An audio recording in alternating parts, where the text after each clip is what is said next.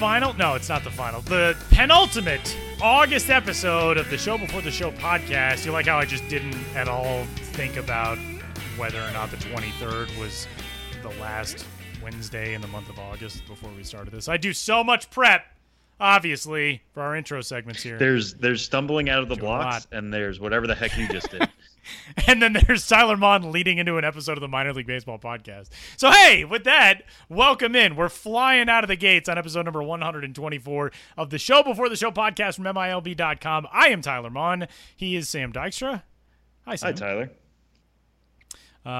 What's going on out there? We're not even 2 weeks away from postseason play in minor league baseball. Yeah, you can definitely kind of feel it based on, we'll talk about it here in a little bit, but there's already postseason all-star teams, MVPs are being named, which is awful early, by the way. I mean, as much as it feels like the season's coming to an end, naming your MVP this far out is a little bit nuts, but some... Yeah, I was kind of thinking that too. We'll discuss, but yeah, it seemed, we got like a news alert last week on the 18th. The Midwest League announced those awards, and I was like, yeah, there's still like almost a month left in the season, right? Like it's a little early. Well, I mean, but hey, when Bobichette isn't going to hurt or help his MVP case, so I guess, yeah, that's true. I guess you could just award it now because it's not going anywhere. Yeah, that is true. Well, we'll talk about that here in just a few minutes. But before we do, a big thanks to you for tuning in to the Show Before the Show podcast, wherever you found us at MILB.com/podcast or Apple Podcasts, Google Play, the Stitcher app, and elsewhere. And if you would spare a few minutes, give us a rating and a review and a subscription, and we would be ever so grateful as we plunge headfirst into the minor league postseason race here on the 124th episode. But before we do that, we're going to talk a little bit about some of the close to the regular season with these end-of-season All-Star Awards that have been handed out. The California League and the Midwest League. Class A advanced for the California League, Class A for the Midwest League. Rancho Cucamonga outfielder and Los Angeles Dodgers prospect DJ Peters named the California League's most valuable player and Rookie of the Year. Modesto Nuts right-hander and Seattle Mariners prospect Nick Neidert was named the Pitcher of the Year in his third pro season. Those rosters from the Cal League, there's a lot of talent in that league, and it's so much more compactly spread now with that as an 8-team circuit, which is kind of crazy. The last however many years, we had 10 teams in the California League. Now you look at 8 teams and just so much talent on this end-of-season All-Star roster on all of those teams, which seems to be that much more evident now in a shrunk league down to 8 teams. In the Midwest League, Bobichette, as we noted, Midwest League MVP and Prospect of the Year. Vladimir Guerrero Jr., his former Lansing teammate, made the end-of-season All-Star team at third base. A lot of talent on that roster as well. Jose Siri, 39-game hitting streak. There is, in the Midwest League this year, it feels like there have been a ton of storylines, which are really cool for us to follow throughout the minor leagues in the course of the season. But what stood out to you among both of these rosters? Yeah, so I kind of want to get to two guys that I don't feel like we've talked about that much this season. And obviously the fact that they are on postseason All-Star team speaks to just how good they have been this year. But in the Cal League, we focus so much on hitting there because it's, it is a hitter's league. Guys put up monster numbers. DJ Peters, MVP, has been tearing the cover off the ball, homered off Madison Bumgarner, I think twice this year. Lots of fun to be had there. But I kind of want to focus on the pitcher here, the Pitcher of the Year in the California League, which was Nick Neidert of the Seattle Mariners organization. Neidert he's like one of my favorite types of pitchers, which are just guys who throw consistent strikes, and not just like, consistently, working contact, that kind of thing. He only walked 17 batters in 104th and a third innings with the Modesto Nuts this year. He had a 2.76 ERA, which is, good by anybody's standards, but in the Cal League, that's almost insane. And he also struck out 109 batters and 104 in the third innings. This is a type of guy who, when he throws the type of strikes that he does, or with the consistency that he does, it's going to make everything he does, or all of his pitches play up. And he's got a really good curveball, a really good changeup, a solid fastball. His breaking stuff is average to a little bit below average. But when you're a hitter going up against guys who is going to fill up the zone, sometimes it doesn't always matter exactly how special the stuff is. The guys know they have to be aggressive. They're going to be swinging first pitch, second pitch, because they don't want to get to a point where they're down 0-2. I think that's kind of the case with Neidert. Now he's up at Double-A Arkansas, currently on the disabled list. Hasn't necessarily had the same success there, so I'm kind of interested to see whether that is just him. Small sample is only 6 starts, but he's got a 6.56 ERA in Double-A, or was that end of year fatigue? What kind of went on there? Lots of interesting things with him, but the fact that he had the success that he did in the Cal League certainly earned the Pitcher of the Year award out there. Makes him continually one to watch. He's now the number 2 prospect in that Mariners system, which is notable. Following the departure of Tyler O'Neill, he moves into that number 2 spot. He is their best pitching prospect at this stage. Moving over to the Midwest League, as you mentioned, Tyler, so many guys in that league that we have talked about: Bo Bichette, Vladimir Guerrero Jr. Kind of notable that Bichette got Prospect of the Year, which is kind of an interesting award over Guerrero, because Guerrero, as we know, is a top 10. You can make the argument for top 5 overall prospect in the game right now. Bichette doesn't have quite that same standing, at least in the prospect community. Not that he isn't a great prospect himself, but the fact that people still saw Bichette as the better prospect is kind of interesting from that standpoint. But one guy I want to highlight again, because I just don't feel like maybe I haven't personally talked about him enough. We've written about him a little bit here and there, is Jesus Sanchez, the number 73 overall prospect in the game right now. Number 4 prospect in a Ray system that I think has kind of upped it a little bit this year. It certainly got deeper, certainly a little bit more noticeable. As of right now, he's hitting .306 with 15 homers in 107 games at Class A Bowling Green. Only 19 years old, batting from the left side. He's got really good size at 6'3", 210 pounds. Above average run tool, above average arm.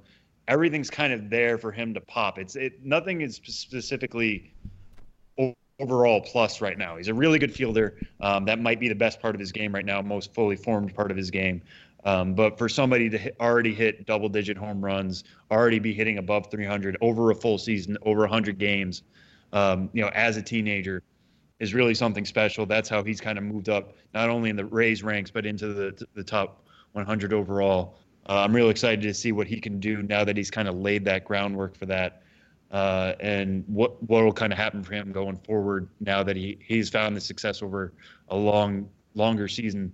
He had success before in rookie levels, but not anything close to this at Bowling Green. So Sanchez, one of the outfielders on that Midwest League postseason All-Star team. Definitely keep an eye on him going forward. Otherwise, you pretty much know all the big names in that one if you've been listening to this podcast, reading the site over the year. And normally that's how these postseason All-Star teams kind of work. There's never anything too controversial, because if guys have been in the league long enough or performed well enough, they're going to be honored. And they're all-star teams, so there's multiple spots sometimes, and sometimes there's utility spots, all that kind of stuff. So more of these will be coming out in the weeks to come. Midwest League, California League, jumping the gun a little bit, but I'm sure by the time we talk next week, there will be a couple others that we can kind of sift through and discuss.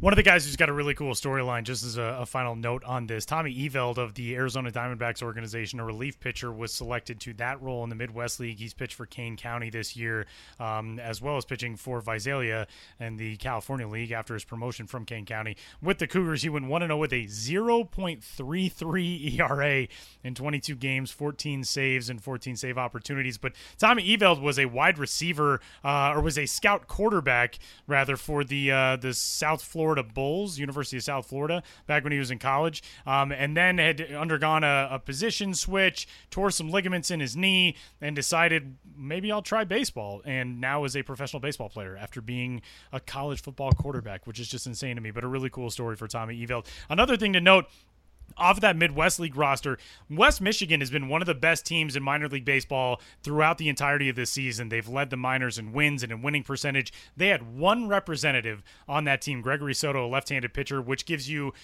an inkling of A, how talented the Midwest League is as a whole, and B, how amazing it is that team of not necessarily the highest regarded prospects throughout the minor leagues. You wouldn't say that's the most prospect-laden roster. It wasn't even the most prospect-laden roster in the Midwest League, but how well they have played this year under Mike Rabello, who was named the manager of the year in the Midwest League for West Michigan as well. So whenever we talk about development versus results, process versus results, that's kind of one of those microcosmic examples of that type of thing around the minor leagues. So we'll have a whole lot more of these stories coming to MILB.com soon as the rest of the leagues around minor league baseball announce their end of season all-stars and MVPs and pitchers of the year and all that kind of stuff, and we'll continue breaking those things down.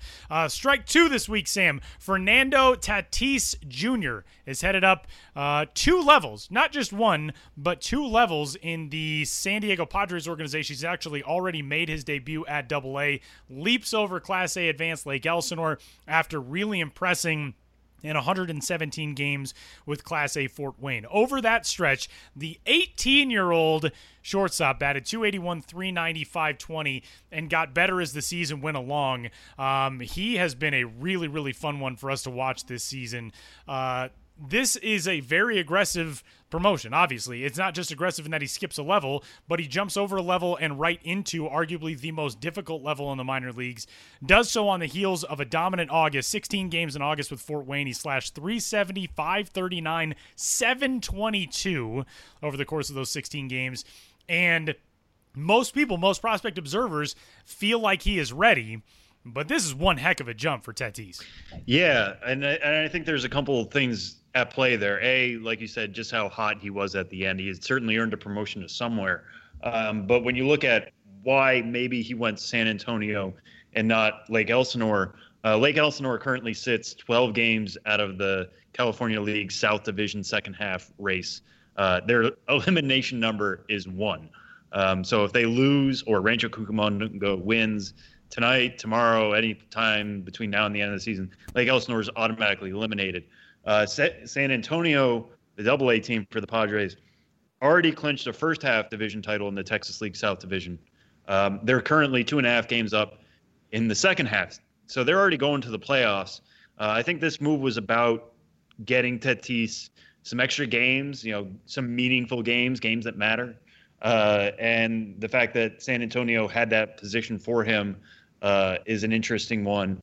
But, the way he was hitting, he was ready for a challenge. So why not give him that challenge at Double-A? Now, what he does the rest of the way at San Antonio, I think, doesn't really matter. He could go 1 for, 30 the rest of the way. That might kind of hurt his confidence a little bit. But the way he's performed over a full season, and mind you, he is still only 18 years old. He's not turning 19 until January 2nd of the offseason. So he already has so much to take away from this year. He's one of 7 guys with 20 homers and 20 steals, 21 homers this year for Fort Wayne, 29 stolen bases. That set a Fort Wayne franchise record, by the way. The 21 home runs? Yeah. It did. So he's already overperforming. He's shown more in the run tool than any of us kind of thought. So why not see how much they can push him? If it doesn't work out, well, they can, he has plenty of laurels to rest on. Not that he should do that, but plenty to look back on this year, realize the success he's had, carry that next year. Does this automatically mean that, he's going to start in San Antonio opening day next year? I don't think that's true either. They could very well move him back to Lake Elsinore at the end, at the start of the year, let him, push himself again as only a 19-year-old in the California League and let that kind of go up. But there's a lot of things that go into the calculus of why he's up with the Missions at this point. Now, what I think is really cool about this Missions team, it might be one of the most prospect-filled teams in the minors right now. But not only that, it's also so stuffed with young talent. Beginning of the year, Luis Urias was I think he was the youngest player in the Texas League. He's only 20. Then he was usurped by Josh Naylor, first base prospect in the Padres system, who is also his teammate, who is also only 20. Now they've both been usurped by Fernando Tatis, who's only 18. For some reason, the Padres keep deciding that these guys are ready. We've talked so much about what the Braves are doing with aggressively pushing their teenage prospects up the chain. The Padres are equally doing that with their position players. funneling them through the Texas League. So Urias was kind of a guy who was playing a little bit of short, a little bit of second. He moved over to second in the first game, allowed Tatis to play short. I'm still kind of interested to see how that's going to play out.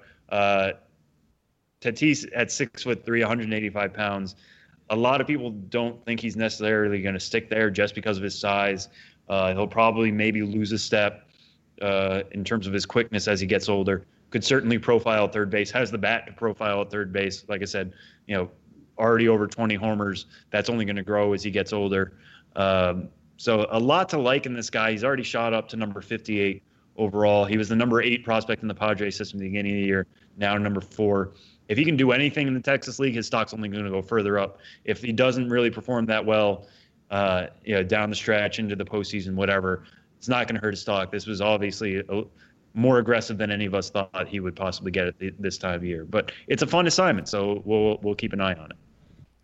It is going to be pretty fun to watch. It's a little incubator. It's the next couple of weeks. There's not really much risk in it. And the plan for 2018 is presumably already etched for Fernando Tatis in terms of what the Padres envision for him. It doesn't necessarily mean that's going to be the way it plays out, but you get to kind of play with house money a little bit and test a guy at that level at 18 years old to finish off the 2017 season. We'll wrap things up with Strike 3 this week. Getting close to the end of the season. We're honoring end of season All-Stars, all that type of stuff.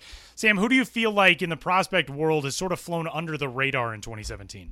Yeah, the reason why I kind of want to talk about this week is, I had a tool shed that went up today about Nationals number 10 prospect Daniel Johnson, who, I can't remember exactly. It might have been Tatis.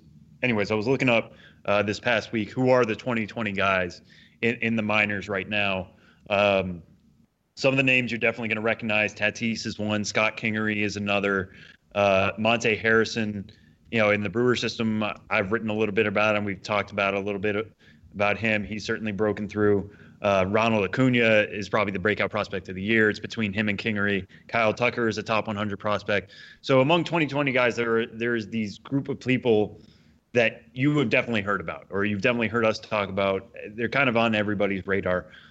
Johnson is also another 2020 guy. He has 21 homers this year, 21 steals in 116 games between Class A Hagerstown and Class A Advanced. And yet I feel like he's flown a little bit under the radar. A big reason for that is, he was a 5th-round pick last year coming out of New Mexico State. Nobody really thought he would have this type of power. Even the Nationals thought, he's a gap hitter. He himself calls himself a gap hitter in my discussions with him. But talking to the Nationals front office player development director, Mark Shalaba, he said pound for pound, he might be the strongest player in their system right now, which is one heck of praise. And then you look at Johnson, he's 5'10", 185 pounds. You realize there's not a lot of pound for pound going on there. But the way he's been able to generate power this year is really interesting. His first full season, and not really doing it in hitters' environments either. The Sally League, Carolina League, these aren't places where we expect we raise an eyebrow when somebody hits more than 20 home runs. When that happens, you feel like it's something legit.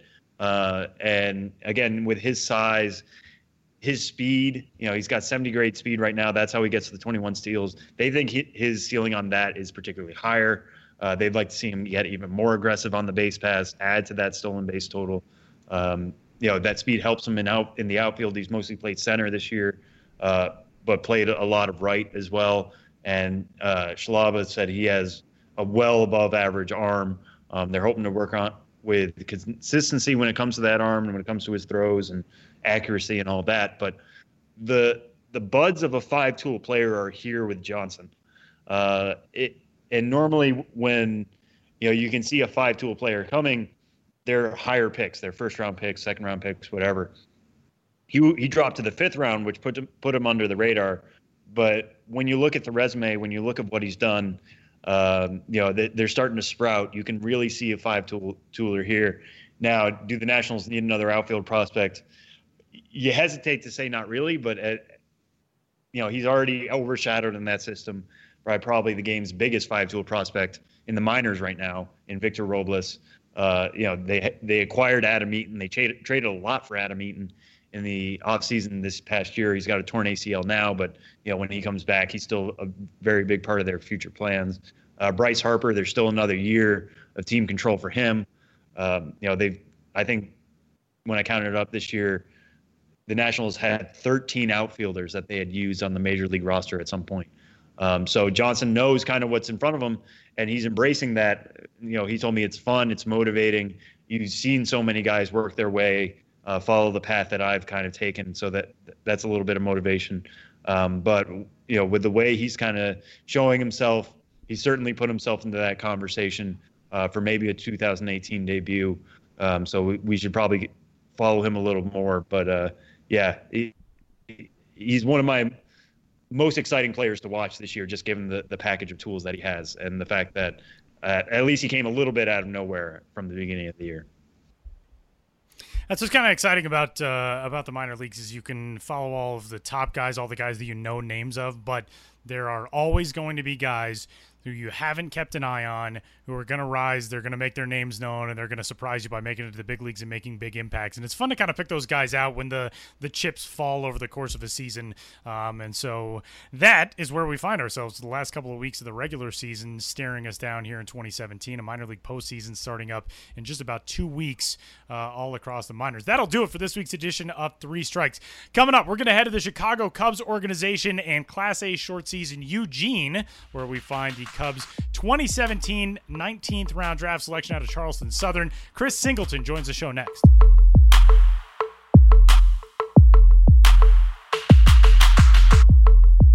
Our guest on this week's edition of the Show Before the Show podcast from MILB.com is Eugene Emeralds outfielder Chris Singleton, who joins us from the Northwest League.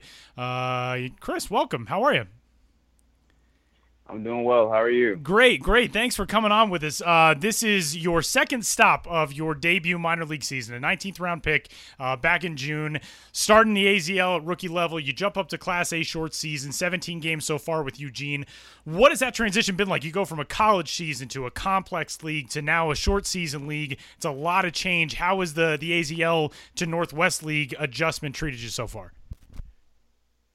Yeah, it's definitely a lot of change. It's more games. In the AGL we had some more off days, but here we're playing every single day, so it's definitely been a difference. Chris, this start to your professional career, you get to join an organization that's coming off a World Series championship and very highly regards you. I know that right after the draft, Jason McLeod, who's one of the Cubs' real gurus in evaluating talent, said you were a 19th round pick, but they had you as a top 10 round talent. To get into an organization that not only is coming off a World Series title, but has shown to be so adept at developing prospects, getting guys to the big leagues and having success, how excited were you when the Cubs were the ones to call your name on draft day? I was extremely excited. Meeting some people in the front office, meeting my managers and the people that have been helping me out with my mechanics and stuff like that so far. It's been great, and I'm eager to see what the process has for me in the upcoming months. With instructs and stuff like that. So I'm really ready to learn. And what's been the most surprising aspect of pro ball so far? I know you said playing every day in Eugene is a little bit of a wake up, but what about just the pro atmosphere or the pro game itself has surprised you the most? Yeah. For one, as I said, playing every day is definitely different because, in college you play 3 games in a row, then you have an off day to fix some things. But, with pro ball, you got to fix things right before the game, and there's not as much thinking as you can do in college because these guys are great. These guys are really good, so there's not as much thinking. You got to let your athleticism take over at times. And it's been a little struggle for me. I never really struggled before. When I got called up to the Eugene, I think the last probably 6 or 7 games I've been going through it, but my coaches are saying, this is not the first time this might be the first time it's happened, but it won't be the last time. So I'm really just trying to grind it out and have fun while I'm playing. And are there any adjustments you've made over this? I mean, it's like you said, it's only a couple of games so far. You do have to allow your athleticism, and reading some of your scouting reports, you've got plenty of athleticism, plenty of speed to work with. Do you make any adjustments this quickly in your pro career, or do you just kind of let it ride out? we've done some stuff that's felt a little different for me. So just doing the little things like that, it hasn't felt as comfortable as I have in the past. But with these new changes, I feel like once I'm feeling comfortable in the box again, then things are going to go uphill a lot quicker than I think. Chris, for college guys, coming out of the draft and into a pro season is such an arduous process, because you started playing games February 19th this year for Charleston Southern against West Virginia. You guys debut with a victory. Before that, you're getting ready for the season, prepping and training and off-season work and all that kind of stuff, which obviously you'll be doing as a professional, but you're not getting into game action really until April. So this is a long slog. I mean, to get from a college season through a pro season, how has that affected you just physically and mentally, that grind, and how now playing every day, how do you take care of your body? I mean, for young guys, like guys you played with in college, jumping into this season, how does that change in the way you manage yourself going into everyday activities now in August? Yeah, well, it's definitely been a long process so far, but one thing that I've had to realize is that I got to keep my legs fresh. Me being an outfielder and I like to show my speed, I have to keep my legs fresh. And one thing we'll do is I'll lift legs a couple times a week just to really get them fresh, get some blood flowing. And so by the time game time comes, I'm feeling good. I'm not feeling sluggish in any way. So that's one thing I've had to learn quick since I've started playing pro ball. By the way, I was reading out the wrong schedule. February 17th was the start of this season for Charleston Southern against Delaware State, not February 19th, so even longer. Sam, take it away. Yeah, one thing I think I read about you, Chris, was you mentioned you had worked out for the Cubs in a pre-draft workout. What was that experience like, and how many teams did you end up working out for? Because guys who normally go in those middle rounds, you're not always going to pre-draft workouts like that. So what was your kind of experience going into the draft? Yeah, that was really, really fun. I mean, going up to Wrigley, being able to see that, touch the ivy on the wall, that kind of stuff, I think was amazing. You dream about going to play at parks like that. For me to get that experience, it was awesome, and I think I did really well while I was there. What was it like walking into that building, knowing not only is this a major league park you're now playing at, but also, you're trying to fight for a job or fight for a potential draft pick? I mean, where was your mind going into that?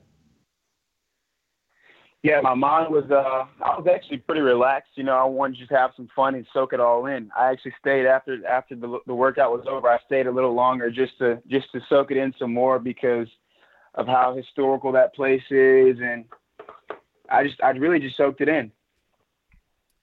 Chris, with the Eugene Emeralds so far in the starts of this season, the Northwest League is kind of its own unique brand in that sometimes we even, I think, forget about the Northwest League and being a Class A short season league that's kind of far removed from everything else. But for you, it's a long ways from home. What has that been like? It's kind of a different pace of life and all that type of stuff. How have you enjoyed Oregon so far? I've enjoyed it. It's a little cooler than Arizona, so I've got no complaints about the weather. No complaints about the weather, but it's been a lot of fun, and we get a pretty good turnout at our game, so it's cool playing in front of a crowd, because in Arizona, when you're with the rookie team, then there's really no fans out there. So the first time you play up here and you hear fans screaming, it's kind of awesome. Well, Chris, let's talk about some of your personal story. As a prospect in the Cubs system now, a longtime baseball talent, and people may have first heard your name under some heartbreaking circumstances a couple of years ago. Chris's mother, Sharonda Coleman Singleton, was one of 9 killed by a gunman at Emmanuel African Methodist Episcopal Church in Charleston. And Chris's father, also named Chris, was a college football player. His mother was a college track athlete. He passed away this February. For those of us who have never had to deal with something that trying, it's unconscionable to imagine what that's like, dealing with that twice, with your father passing away this year. But to be where you are right now, to be a professional ball player, everything that your parents wanted, the way that your mom supported you throughout your baseball career, the videos of everybody hits, everybody scores, the chant that she would lead at your high school games, your college games, and that kind of stuff. What do you think your parents would say to you now, seeing you out there manning the outfield in a professional uniform, having signed a contract in an organization that's a world championship club? What would that conversation be like? Yeah, the conversation would be, well, first of all, it'd be some crying from my mom, just the happy tears, But then they would get to business and say, you're here, but you're not finished yet. That's what they would tell me. They would tell me to keep working hard and keep doing the things that I've done on and off the field. So that'd be something they want to express. My dad was a big baseball fan too, but he never played it, so he'd really be in awe of what I've done so far, and he'd be pushing me to keep going and keep furthering my career. What exactly did you take away from your mother and, your time with her? Tyler mentioned she was a track athlete. I heard she was a track coach as well. So obviously you got some of her speed, and that's gotten you to where you are. But, what were some of the biggest lessons you took from your mom and your time together while she was here? Yeah, she taught me a lot of not only my athleticism, but just as a person. She taught me really how to be a man. So, I've had to grow up early since she passed away. I've had to grow up at a young age. I've been living by myself since I've been 18 now. But she really just taught me how to be a man and go about my business and respect people and all that kind of good stuff. So I'm really blessed that I got the time to spend with her that I did, even though it was cut short. I think I'm still truly blessed to be able to spend 18 years with her. And how do you kind of carry that to the pro game? I mean, a lot of that, you had a lot of growing up to do at such a young age. You've got two younger siblings, a younger brother, a younger sister. Now you're still playing a game and you're trying to start a career at your age. How does that kind of translate to the field or off the field now that you are starting a career? Yeah, and my brother and sister, they're actually going to start living with me this year. My sister's going to be finishing up her senior year at the high school that my mom taught at and I went to. So I'm very excited about that. And also my little brother's going to live with me. He's 14, about to start high school.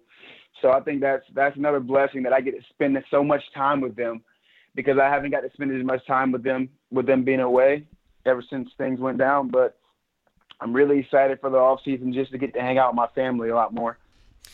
Chris, there was a terrific profile done on you in the Eugene Register-Guard last week that people can find. Austin Meek was the writer behind that story. And, in light of some awful things that we've all had to witness that have been thrust in front of all of our eyes over the last couple of weeks, that conversation came up between you and Austin in that story. Where we sit right now, and we're a baseball podcast, we don't pretend to be experts on what it's like being a kid who grew up in your position in the South, or being somebody who has a view on this from a place like Charleston, where your mother was killed a mile and a half away in the 1930s. They erected a Confederate Defenders of Charleston statue. I mean, when you see all this stuff that's going on right now, a couple years after you lost your mom, what are your thoughts on that? How difficult is that now, being away from home, having your siblings back there, and not necessarily being right in the mix, but still having to see what's been going on? Yeah, it's especially tough for me, but it's tough for anybody. You look at that stuff on the news, and it makes your stomach turn a little bit, because that's just not right. So I think it's been difficult for me. I've had some thoughts myself, but everybody is probably feeling the same way, if not. Well, probably everybody's probably feeling the same way that I feel about that stuff that's been going on. And one thing that I particularly, I'll admit I grabbed inspiration from was the way, again, Tyler said some of the ways some people heard your name first was you were one of the first people to forgive the shooter in the Charleston church. How are you able to find the strength to do that in that moment? And, just talk about what that was like in that moment, to be able to do that, and what you've taken away since from there. Yeah, honestly, I'm a believer. And I believe that Jesus Christ died for my sins, and because of him, I can spend eternal life in heaven. That's one thing that's got me through all this, with this stuff that I've gone through. I couldn't imagine going through the stuff that I've gone through and not being a believer. So that's one thing that's kept me strong. Another thing is, like you guys said, my mom, the way she brought me up. And that's been another major part in my life for me, to be able to forgive somebody for doing that to not only me, but to my whole family, Chris, in that same story in the Register Guard, one of the things that they pointed out is that you've kind of taken on this mantle of being able to talk about stuff like you just said with people around you in baseball, and being able to do that in the minor leagues now. You're going to be traveling a ton of places. You make the climb from Eugene. Next year, you're going to be in South Bend. You're going to be all these different spots, and you get to tell that story, and you get to have an impact on people's lives. And that's something that, from everything everybody has ever read about your mom or your dad, would be the thing that they would want most from you. So how to take on that mantle and be somebody who can be more than just baseball, it's a lot of responsibility to assume, but it seems like you're so eager to do that. How has that been your first foray into that as a professional player? I think it's amazing. It's a great opportunity for me to not really just to be just in the Southeast, but be all over this country, and to talk to people. Like the other day, a little kid came up, and when I signed somebody's ball, I signed my signature, and next to my signature, a part of it says love. It says love is stronger than hate. I put love in the greater sign and then hate. And when little kids will come up to me and ask me for that, and their parents will smile and give me a nudge and say thanks for the message, that kind of stuff warms my heart. After the game, whether I went 0 for 4, 4 for 4, whatever happened, when I see a parent smile and say thank you for that message, it really warms my heart. And how much respite do you find in baseball? Watching a press conference you gave after the tragedy, you said how the baseball community had kind of wrapped up in you. I know you got a chance to go to Yankee Stadium afterwards and got to take some swings there. The Yankees kind of embraced you. They even sent a message after you were drafted by the Cubs that it didn't matter what team you were in. They were just happy to see you in pro ball. How have you been able to find a community in baseball that's kind of wrapped you up and helped you through all of this? Well, I feel like baseball is a little different than any other sport, as you guys may know yourselves. We hang out all day, every day. So we're hanging out a lot. I get to talk to my teammates, become friends, and stuff like that. So not only just like a lot of my teammates, some of them don't even know about my story. They don't know. So when they hear, they're like, "Oh my gosh, man, I never knew." Like they're like, "Dude, I got so much more respect for you than I had before." Just joking around, but no, I think it's been great, just to hang out with them guys every single day. And if they know about my story, they know, and if not, then some don't, Chris, we'll end on a few more lighthearted ones so we can talk some fun baseball stuff before we get out of here. As a professional now, only a handful really of games under your belt compared to what you'll have played by the time this is all done, hopefully 15 years from now. But through 29 games, what has been the moment where you said to yourself, "Oh man, I'm a professional baseball player now"? Everybody, it seems like, has one of those moments where it's like, "This is tough" or "This is amazing." What was that for you? I'd probably say my first home run. I hit one when I was in Arizona, and I was feeling pretty good at the plate. And when I hit my first home run, like all the news stations and stuff back home were texting me, calling me, and tweeting at me. And I called my little brother and texted my little sister. And that moment right there, I'd probably say was the moment I'm like, wow, I'm a professional baseball player now. There's a really cool picture too that Chris has. Just real quick, Chris has on his Twitter photo just a ball. The ball from his first pro hit is a really, really cool photo too. Sam, go for it. Well, no, because Reese Hoskins the other day talked about how he forgot how he was running around the bases when he hit his first major league homer. So, Chris, please tell me you remember, like, you took a good long trot going around that first homer at the AZL, and something you can remember at least forever. Yeah, I definitely gave it a good look when I hit it because I know I squared it up. But no, I ran around the bases just. It was kind of surreal, I ran around the base just like I would any other time. Well, and the problem is when you're fast, when speed is one of your top graded tools, it makes it, I would imagine, a lot more difficult to go for like the David Ortiz 40-second home run trot. Yeah, I don't think I had enough bombs to be able to do that 40-second trot. Chris, couple more for you. We'll get you out of here. One player in baseball you would love to face. You're in the Cubs organization now. Might get a chance in spring training to see John Lester or Jake Arrieta or whoever. Who is one guy you'd want to step in the box against? One guy I want to step in the box in my organization or just anywhere in professional baseball. Yeah. Anywhere. I'd probably say Chapman because he throws so hard. Just to be able to stand in the box, I feel like 10 years from now, I could say I got to hit against Chapman, That's pretty brave. That is a really good one. Not a whole lot of people would choose the 105-mile-an-hour fastball to go against, but I very much admire that. All right, last thing for you, Chris. When you got the call that you were drafted, you were cleaning pools with a pool cleaning business that you have back home. Now you're a professional baseball player, so the question is, does the pool cleaning business stay open? And if so, are you just going to make your little brother do all of it? Because that's the point of little brothers, right? Yeah, that is the point of little brothers. If he wants to make some money, he can definitely be a part of it. But no, me and my high school teammate, we both own it together, and he's been holding down the fort for me since I've been gone. But yeah, I still own the business, and it's actually doing pretty decent back in Charleston. We got great weather there.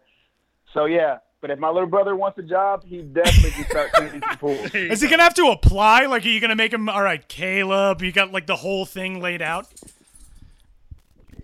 Nah, I don't think you have to apply. I mean, unless I think I might just give him a couple dollars here and there. There you go. He is Chris Singleton. He's on Twitter at @csingleton_2. You can find him there. And, man, just an incredible head on your shoulders, Chris. And congratulations on all the success so far. A whole ton of people, us included, pulling for all the best for you as this professional train gets rolling. And best of luck the last few weeks of this 2017 season and on into Instructs, man. Enjoy it. Thank you. God bless.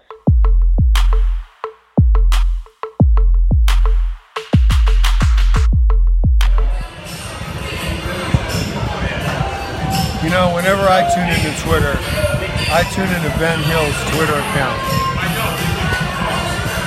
I don't really tune into Twitter, but if I had Twitter, I would tune into Ben Hill's Twitter account. I really would. He's the only person I know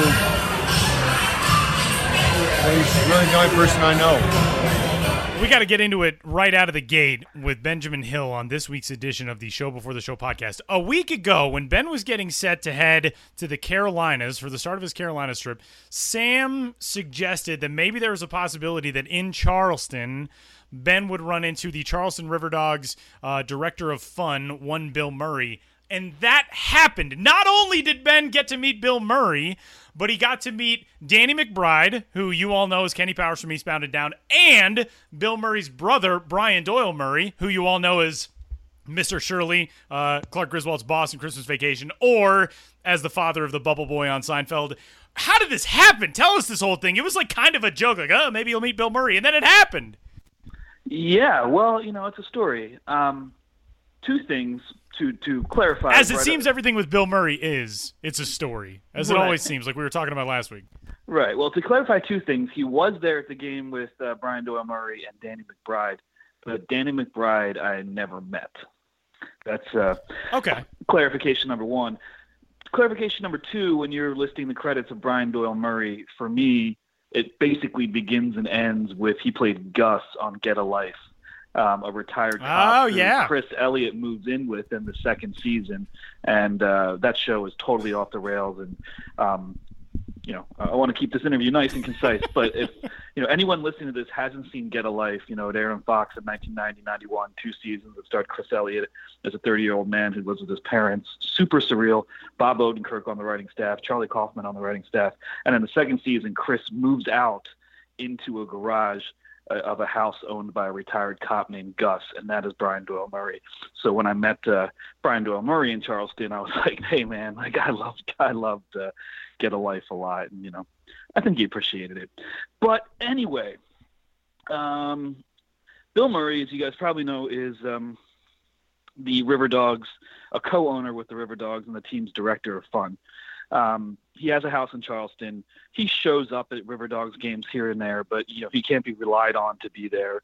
Nor is he the kind of guy who kind of schedules interviews in advance. You can't call up the River Dogs and say, "Hey, can I have an interview with Bill Murray?" But I got to the ballpark, and it was a Saturday night, and I'm pretty friendly with a few guys on the front office staff there, and they said, "Oh yeah, Bill Murray's in a suite watching the game with Brian Doyle Murray and Danny McBride." And I was like, "Oh, that's cool." But I really wasn't thinking I was going to interview him because I just didn't want to be like, oh, hey, can I interview him? Can I interview him? Because everybody wants to interview him. Everybody wants to talk to him. And the vibe I get is, you know, it just sort of happens or it doesn't. So I just kind of went through my day with the River Dogs, you know, spending some time on the air, taking pictures of everything, X, Y, and Z. And I ended up meeting Bill Murray and Brian Doyle Murray in the team's new upstairs club area. They just came in to get some food. I was there with Phil Geary, the director of operations, who knew Brian and Bill fairly well. And so I meet him, and I was like, oh, hey, how are you? And it didn't feel very bizarre. It just felt like meeting another person. You know, when you're in real life and you just meet someone, it was kind of like, oh, hey, how are you? With this kind of extra layer in the back of my head of like, wow, that's Bill Murray. And so we talked for a few minutes. I told him what I did. He said, you know, keep up with that scam as long as you can. And I was like, hey, that's what I've been trying to do, you know, quote unquote. It's like the rest of us, working in sports. Right, quote unquote, exploring minor league, exploring America through minor league baseball. And there was like half of me sort of screaming, like, say, hey, Bill, can I interview you? Can I, you know, I work for MLB.com. I'd love to talk to you and this and that. And, you know, I lacked that killer instinct. I felt like, dude's the game. He gets hounded all the time, whatever. And then the game kept going on. Spent the 8th inning on the air with the River Dogs broadcaster, Matt Dean.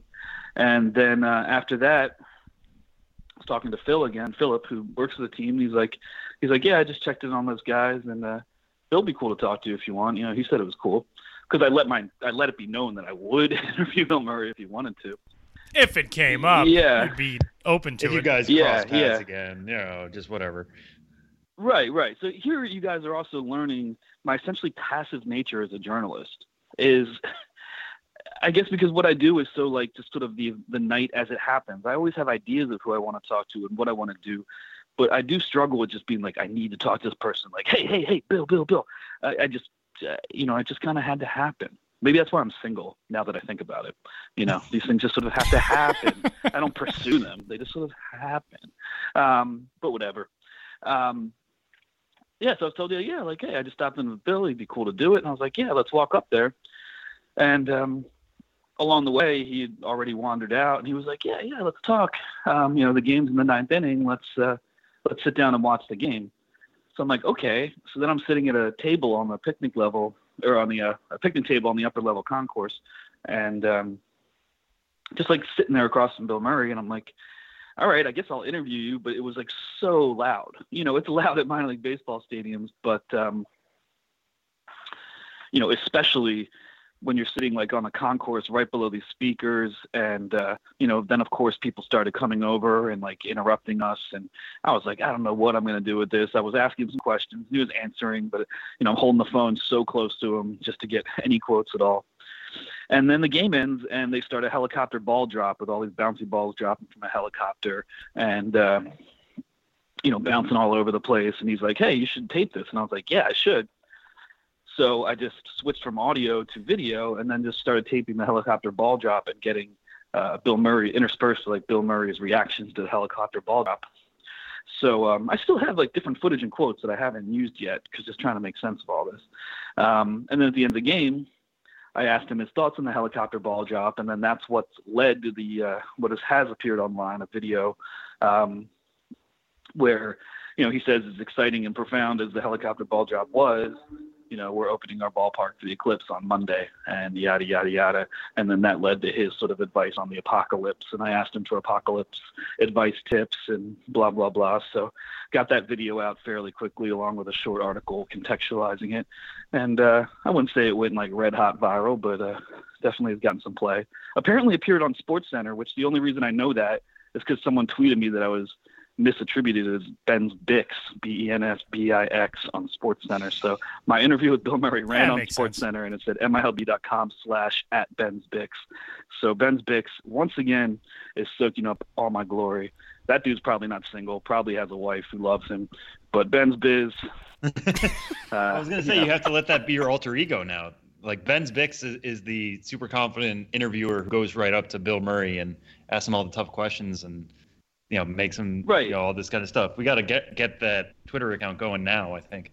Well, the good news is there is no actual Ben's Bix on Twitter, so it's out there to be claimed. Right, because Ben's Bix, he thinks it might be a good idea to see Bill Murray and just go right up to him. But, you know, as much as I'm self-deprecating, I kind of know what I'm doing. You don't want to just run up and, hey, like, here, hey, Bill, it's so great. Why are you here? You don't want that. And I wouldn't have wanted the footage that resulted from that made me seem like, I was like with TMZ or something. This is MILB.com. I'm Ben's Biz. Things get done a different way.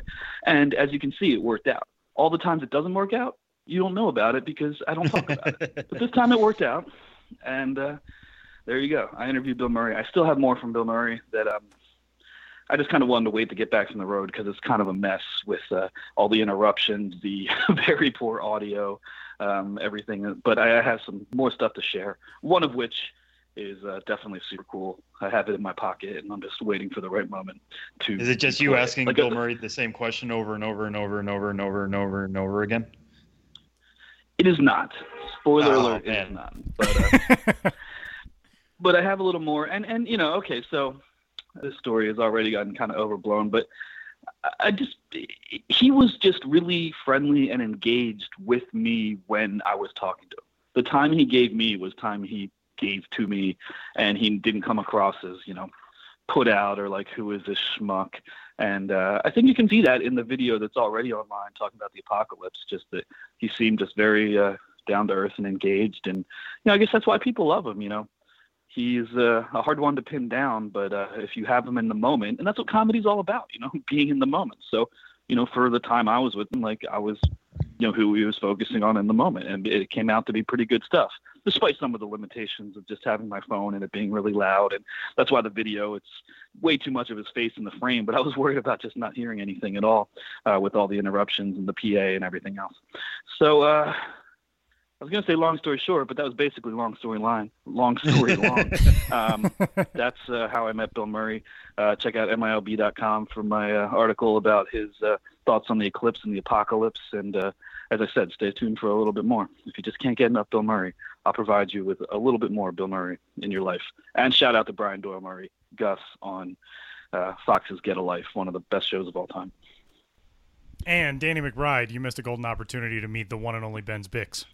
Right. Next time. There's always a next time, right? Next time, Kenny Powers. Next time. Until there isn't. I think he had left early. in the day. But they were all in a suite, and they're working on something. There's a baseball-related project in the works. I do have some quotes from Bill Murray on that, where he basically said, nothing except that something's been in. Now that is exciting. Right. He said basically we're just trying to be funny right now. He gave no details. He just was saying we're doing something. But they were there. They weren't working that night, but they actually were all three at the ballpark together with something larger in mind related to baseball. So stay tuned. Very cool. Well, I feel like Bill Murray's appearance is like the only thing that could, and I don't mean this as a pun, literally overshadow the eclipse, your eclipse experience, because we had talked about that so much months ago leading up to this trip, last week, all that kind of stuff. What was your experience like down in Colombia for the eclipse? You did have a live video on Facebook for that, which was really neat. But it didn't get to see the sun itself. So I want to make sure you actually got to watch it through the glasses they gave you, right? Yeah, I mean, what a 1-2, here in Ben's Bizland, to talk to Bill Murray in Charleston, then go to Colombia and be there for the eclipse. Colombia was in the path of totality. And the reason I chose Colombia as the place to go to is because they had a built-in eclipse delay. Like Charleston didn't, a few other teams didn't. I wanted to be in an environment where you're watching a game and it's literally delayed and then goes into, totality. So, really cool day at the ballpark, huge crowd, almost 10,000 people. More people for that game than any game all season, and consider the fact that they had Tebow on the roster for the first several months of the season. The eclipse outdrew any game with Tim Tebow in it, which I think really says something. So great atmosphere at the ballpark. People really excited for the eclipse. Maybe I should have been on the Facebook Live train a little bit earlier, but I guess when I'm doing what I do at the ballpark, it's often such small stakes, small time stuff that to go live with no context, it seemed like, I don't know about that. But, this is an eclipse. So I stood in, right by the left field foul pole. And, I was thinking, should I use my media pass, get on the field, whatever? And I was like, no, I'm just going to go to the left field foul pole and just kind of be among the people and be able to get a view that encompasses the whole field and the whole ballpark rather easily. And it was apparently a good angle in terms of where the actual sun and moon were and blah, blah, blah. So after 3.5 innings, they delayed the game, and I started the Facebook Live video, and I shot it. And, the video has done really well. It already has over 100,000 views and so many likes and comments, and people are so positive. They're saying like, wow, thank you, thank you, thank you. And it's like this alternate internet where people are just friendly and appreciative of this video that appeared on the Minor League Baseball Facebook page, MILB on Facebook. And it was awkward, though, because until totality, I was wearing the glasses that you literally can't see anything out of. And so I was filming without being able to see what I was filming, while also kind of looking at the sun, but not pointing my camera at the sun. I didn't want my phone to explode. I didn't really know the specifics of all this. But then when totality hit, it was amazing. And you can see this video, it got almost like pitch black. And this whole thing where it started to get dark, then got dark, and then came back to light happened in like 3.5, 4 minutes. And it was bizarre. It was like a dream. And, it's kind of hard to explain unless you were there. But to be there, at a minor league baseball game, my favorite sport, the area in which I've made my living. So in an area in which I feel so comfortable, and then witness collectively and communally this phenomenon that I'd never seen anything like, with nearly 10,000 people who were equally as excited, was just really cool. The whole thing was really, really cool. And then it's over. Almost like the whole delay was 19 minutes. You can't even have a rain delay, and any delay in baseball, when there's a stoppage in play, is usually going to be more than 19 minutes. But the whole thing was 19 minutes, and then the game resumed. It's the bottom of the fourth, and then it was kind of like, oh yeah, it's a Monday afternoon in Columbia. It is hot, and now we got to watch this minor league baseball game that seemed a little anticlimactic after all that, but wonderful event and a really cool thing to see. I have an article on MILB.com that includes my streaming video that recaps the whole event. And of course, I hope you and everyone else who's listening reads it.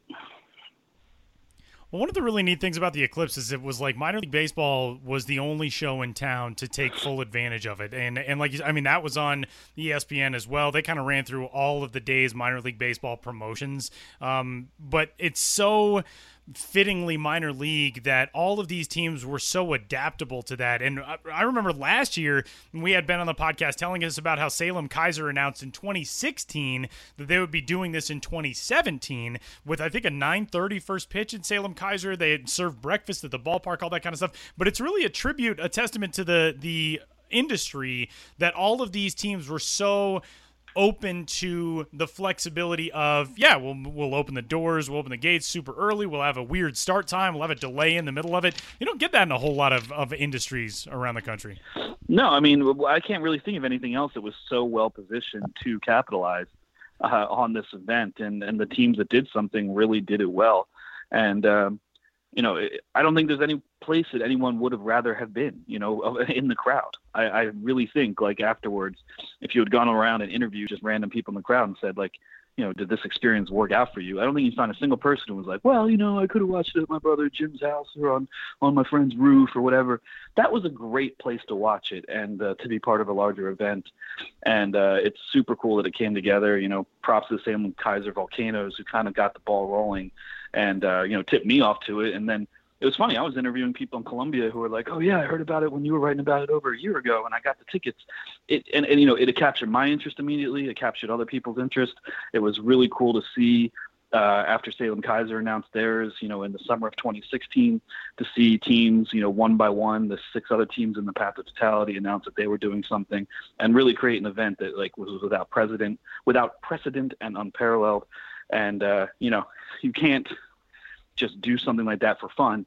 But, there's another Eclipse in 2024, and I think we're going to see this anytime there's any sort of phenomenon like that. If you can open the gates to your ballpark and have people come, then do it.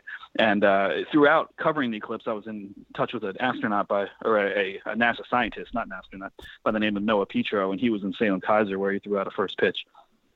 But he said, look, we've got a lot of resources at NASA for education and outreach, and we're looking at these Eclipse promos as the start of hopefully a partnership in minor league baseball where we can have Moon Night and Science Night, and maybe it's not as dramatic as the Eclipse, but we want an ongoing partnership with minor league baseball for events. And, there's International Observe the Moon Night in October.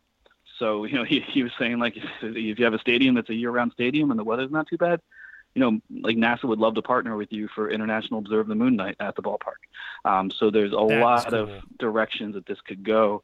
And NASA was strategic, in terms of people who do that kind of stuff with the educational outreach, thinking like, this is not just a one-off thing for the eclipse. These are hopefully the start of relationships with people, with organizations based on promoting science and space. And their whole thing is, if we have an event at a science museum, people will show up. That's cool. But those people are already tuned into the idea that they might go see something space-related at a science museum. A minor league baseball game, you can reach an audience that might never think to do that, but then hook them, grab them, and hopefully get them interested in space and science as well. So it's really cool. That is pretty awesome. A couple other stops that Ben made on this trip through the Carolinas, the two newest additions to the Carolina League in 2017, Jim Perry Stadium, which is the home of Campbell University Baseball and is currently hosting the Buies Creek Astros, who will more than likely only be there until 2019, through the end of the 2018 season, when their new ballpark opens in Fayetteville, North Carolina in 2019, and a place that for longtime listeners of the podcast, has a special place in my heart, but the historic Granger Stadium grounds in Kinston, North Carolina, which are now home to the Down East Wood Ducks. Two very, very different atmospheres. Tell us about Kinston and Buies Creek. Yeah, well, this trip was a funny one. I mean, I had these experiences in the South Carolina portion, which are the second and third stops, in Charleston and Columbia, which I've talked about so far. But the trip was bookended by these North Carolina teams, which, like, no respect to them, or no disrespect to them. It was, I met Bill Murray and live streamed an eclipse in South Carolina. In North Carolina, I just kind of hung out at very quiet ballparks for the most part. It was totally different. But it started with the Down East Wood Ducks. They play in Kinston, as he said. Granger Stadium, built in 1949. The team, there hadn't been baseball there for 6 years. And now that there is, it's the Down East Wood Ducks.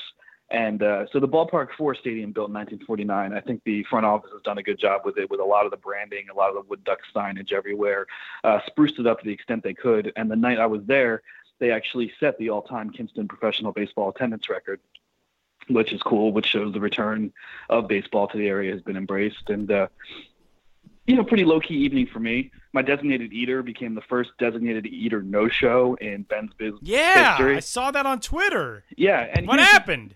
He overslept. He's a writer. He's a reporter, Okay. So he overslept, but I put him on. We've all been there. Right. But I'm putting him on my enemies list, and he remains there. His name's Wes Wolf. I'm sorry, Wes. Whoa. He didn't apologize. I was going to ask you to name names, but you just did it anyways. All right. Cool. No, his name's Wes Wolf. He didn't apologize. I was like getting kind of antsy as the first, second, third inning went on. Then I was on the radio with a great announcer, and I'm going to blank on his name, Dominic Catriano, Down East Wood Ducks announcer. I might have gotten his last name wrong, but man, you need some good announcers in the minor leagues. Young guys who are just well beyond their years. So I was wondering where Wes was. I'm on the air with Dominic, and then finally, after I'm done being on the air, he's just like, "Oh, I overslept." Basically. Yeah, the tweet is embedded in the post and everything. There's no contrite nature to this at all. No, but there wasn't anything like follow up or a direct message of like, "Hey, man, I'm really sorry," because we all make mistakes. We all oversleep at things on occasion. I've done it, but I know me, and I'm prone to guilt. Maybe I should take a lesson from Wes. I would be apologizing like crazy if I just didn't show up for something because I just feel guilt. I always feel that I let people down. It's not a good way to feel. So I'm like, dude, you just say like, "Oh, overslept," and then the rest of his Twitter feed is just like retweeting political things the rest of the night. And I was like, all right, cool, man. You said you'd do something, you didn't do it, and you didn't apologize. You're on my enemies list. So it's unfortunate. And he can get off anytime. We'll be friends. I don't care. But come on, man. Apologize. That's it. This is the most Nixonian interview we've ever had with Benjamin Hill, who you can find on Twitter at BensBiz, not BensBix, and the blog is bensbiz.mlblogs.com, not bensbix.mlblogs.com. Don't cross him, Benjamin Hill. Thanks, Ben. Oh, no. Thanks a lot, guys. And then, I did end the trip in Buies Creek, Jim Perry Stadium.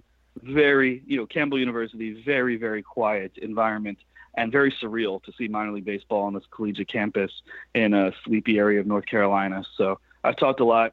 You've already given me my outro, but check that out as well. And if you have time and money or whatever to make it to Buies Creek in 2018, I'd really say do it, because once this team moves to Fayetteville, anything related to Bowie's Creek is going to become a collector's item, and the whole experience will be like, wait, what? Yeah, There's a minor league team where they don't even sell their stuff online. It's just in a trailer. You can contact the team. I might give you some info in the blog on all that. But come on, I know a lot of minor league baseball heads listen to this podcast, So you're going to want to check out Bowie's Creek, because that's going to be a cool little feather in your cap of obscure knowledge. When oh yeah, I was at Bowie's Creek. Check out my Bowie's Creek Astros hat. If you're wearing that in 10 years, other middle-aged men are going to think you're cool too. So, do it. The hometown collection for 2027. Get a jump on that while you can. Yeah, yeah, absolutely. So I want to point that out. But thanks for letting me ramble. I did just wake up from a nap. I just got home. I woke up from a nap when you guys called, and appreciate it. And I know you already said all the outro stuff. So, bye guys. Sorry, I keep rambling. See, he just said sorry, Wes Wolf, after a nap. See how it goes here? Yeah. Thanks, Ben. Thanks, guys.